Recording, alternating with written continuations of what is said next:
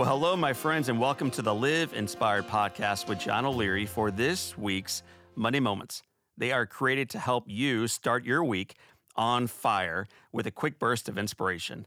Shortly after I graduated college, I drove with two friends through the night to the Maroon Bells, the most photographed mountains in Colorado. As soon as we got there, we grabbed our packs and ventured toward the trailhead. After only a few minutes of walking, we were already winded, but we marched on. The air got colder, the oxygen thinner, and the snow began to fall. But we soldiered forward. Finally, there was a clearing in the path, the summit. We made it, exhausted but victorious. I gazed out into the clearing and took in the mighty Maroon Bells. They were majestic. And then it hit me. They appeared absolutely no closer than when we had begun our journey hours ago. All that hiking, all that effort, and we'd made no discernible progress. Mountaineers refer to this as false summit. On a mountain, this psychological letdown can be deadly.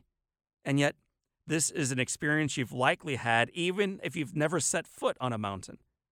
Like when you finally finish the laundry, only to realize the kitchen is still a mess.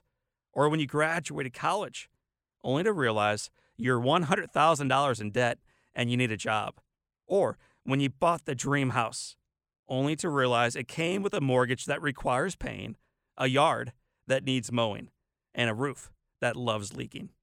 But my friends, rather than being disappointed when we experience a false summit, we can choose instead to realize that it's not about getting to the top, but instead about enjoying the journey toward it.